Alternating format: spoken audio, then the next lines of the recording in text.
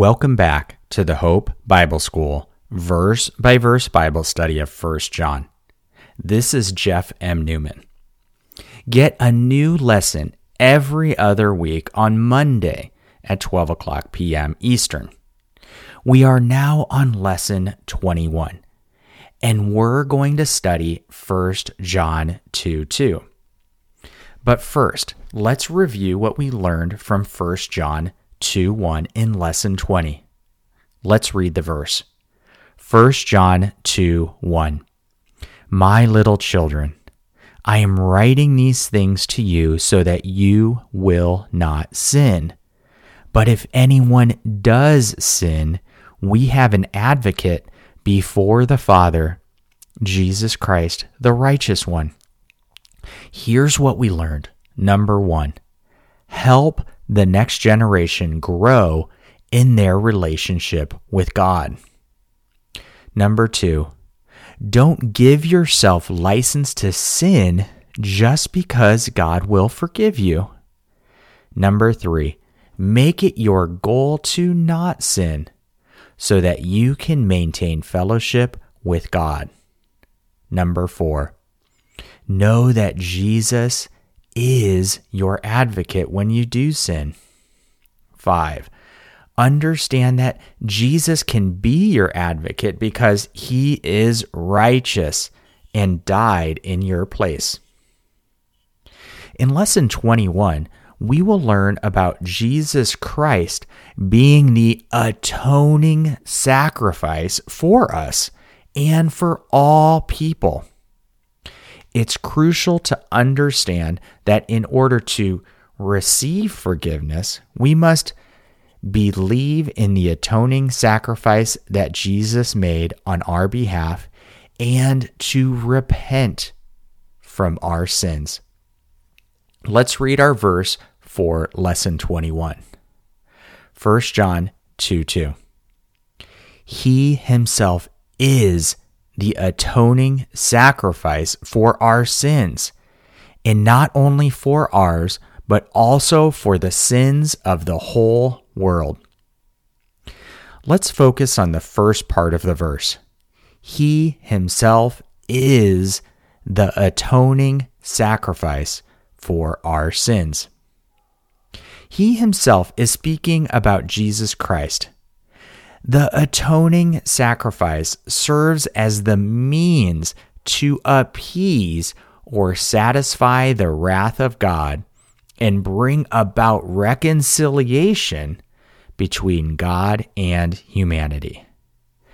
Jesus Christ willingly offered himself as a sacrifice to pay the price and provide restitution for our sins through his death on the cross. Jesus bore the weight of our sins and suffered on our behalf. This sacrifice was necessary because there had to be a payment to satisfy the wrath of God. When we speak about God's wrath, we are referring to his righteous anger and judgment towards sin, rebellion, evil, and ungodliness. God's wrath is a reflection of his holy and just nature. God does not tolerate sin and is fully committed to upholding righteousness. In Romans 2:5, we read that God is storing up wrath against those who have hard and unrepentant hearts. Romans 2:5. But because of your hard and unrepentant heart, you are storing up wrath against yourself for the day of wrath, when God's righteous judgment will be revealed.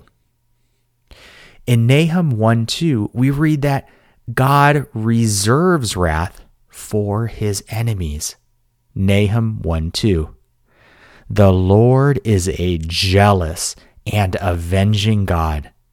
The Lord is avenging and full of wrath. The Lord takes vengeance on his foes and reserves wrath for his enemies. In Colossians 3:5-6, we read about the types of things that can provoke the wrath of God and the consequences if we fail to put these things to death. Colossians 3:5-6. Put to death, therefore, the components of your earthly nature: sexual immorality, impurity, lust, evil desires, and greed, which is idolatry. Because of these things, the wrath of God is coming on the sons of disobedience. In John 3:36, we read that if you believe in Jesus, you will receive eternal life. However, if you reject him, the wrath of God will remain upon you. John 3:36. Whoever believes in the Son has eternal life. Whoever rejects the Son will not see life. Instead, the wrath of God remains on him. God, in his great love and mercy, has graciously provided Jesus as the only means through which his wrath can be satisfied and people can be reconciled to him. There is nothing we can do to satisfy his perfect justice, and it is not possible for us to atone for our own sins. Therefore, we must approach God the Father through Jesus. In John 14:6, we read that there is no way to come to the Father except through Jesus. John 14:6. Jesus answered, I am the way and the truth and the life. No one comes to the Father except through me. In Mark 1:11, we read that God the Father is well pleased with Jesus. This establishes Jesus as the only person capable of satisfying God's wrath. Mark 1:11. And a voice came from heaven, You are my beloved Son, in you I am well pleased. In 2 Corinthians 5:21, we read that God himself took the initiative in sending his Son as the atoning sacrifice for our sins. Christianity distinguishes itself from other religions by not relying on appeasing gods through offerings or sacrifices. It is only in Christianity that God himself provided a way for humans to be reconciled to him. God offered himself as the means to satisfy his own wrath. 2 Corinthians 5:21. God made him who knew no sin to be sin on our behalf, so that in him we might become the righteousness of God. Now, let's shift our attention to the final portion of 1 John 2:2. And not only for ours, but also for the sins of the whole world. Previously, we discovered that Jesus served as the atoning sacrifice for our sins. In this part of the verse, we will gain insight into the broader scope of his sacrifice. It extends to encompass the sins of the entire world. The significance of Jesus' sacrifice is not restricted to a particular group of individuals. It applies to all people, irrespective of their nationality, tribe, ethnicity, or background. As you go about your day and encounter people, remember that Jesus died for each and every person you see. This perspective will help you enhance the love you have for others. In John 1:29, we read about the significant moment when John the Baptist saw Jesus approaching him for baptism and declared that Jesus would take away the sin of the entire world. John 1:29. The next day, John saw Jesus coming toward him and said, "Look, the Lamb of God who takes away the sin of the world." In 1 Timothy 2:5-6, we read that Jesus willingly offered himself as a ransom for all. 1 Timothy 2:5-6. For there is one God, and there is one mediator between God and men, the man Christ Jesus, who gave himself as a ransom for all. The testimony that was given at just the right time. In Hebrews 2:9, we read that Jesus tasted death for everyone. This signifies that his sacrificial death was undertaken on behalf of all people. He willingly faced death to offer salvation to humanity. Through his death, salvation and atonement were made available to all people, regardless of their background or the extent of their sins. Hebrews 2:9. But we see Jesus, who was made a little lower than the angels, now crowned with glory and honor, because he suffered death, so that by the grace of God he might taste death for everyone. However, the atoning sacrifice does not automatically guarantee forgiveness of sins for everyone, but it opens up the possibility of forgiveness. Jesus extends forgiveness and salvation to anyone who believes in him, accepts his atonement, and repents. To repent means that a person turns away from sin and genuinely seeks forgiveness.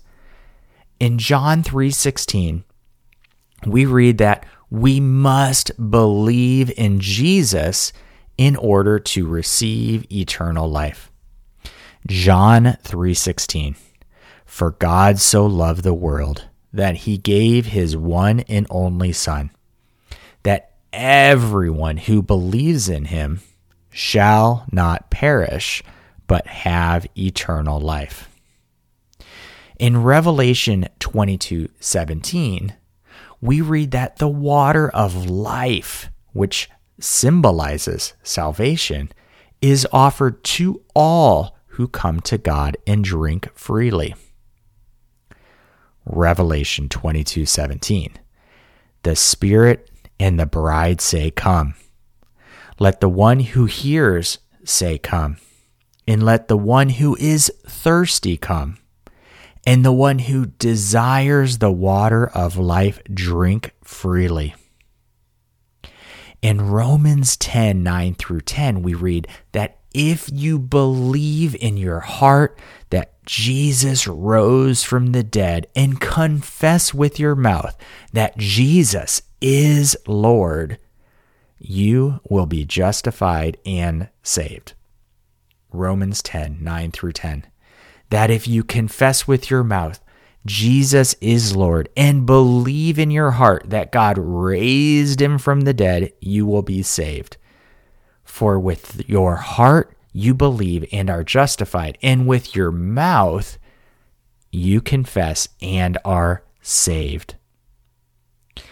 Now let's read some verses where Jesus teaches us that we must repent. Matthew 4:17. From that time on, Jesus began to preach, "Repent, for the kingdom of heaven is near." Mark 1:14-15. Now, after John had been taken into custody, Jesus came into Galilee, preaching the gospel of God and saying, "The time is fulfilled and the kingdom of God is at hand. Repent and believe in the gospel." Luke 13:5. No, I tell you, but unless you repent, you too will all perish. Luke 24:46-47. And he told them, "This is what is written. The Christ will suffer and rise from the dead on the third day, and in his name repentance and forgiveness of sins will be proclaimed to all nations, beginning in Jerusalem." In conclusion, here's what we've learned from 1 John 2:2. Number 1, an atoning sacrifice is necessary to appease and satisfy the wrath of God, leading to reconciliation between God and humanity. Number 2, God's wrath is a reflection of his holy and just nature. He does not tolerate sin and is fully committed to upholding righteousness. Number 3, God, in his great love and mercy, has graciously provided Jesus as the only means through which his wrath can be satisfied and people can be reconciled to him. Number 4, the significance of Jesus' sacrifice is not restricted to a particular group of individuals. Rather, it applies to all people, irrespective of their nationality, tribe, ethnicity, or background. Number 5, the atoning sacrifice does not guarantee automatic forgiveness of sins for everyone, but it opens up the possibility of forgiveness. To receive salvation, you must believe that Jesus died for you and rose from the dead and repent of your sins. Let's read today's verse one more time. 1 John 2:2. He himself is the atoning sacrifice for our sins, and not only for ours, but also for the sins of the whole world. If you've been blessed by Hope Bible School, please share it with others. If you have any prayer requests, please share them in the comments. Thank you, and God bless you.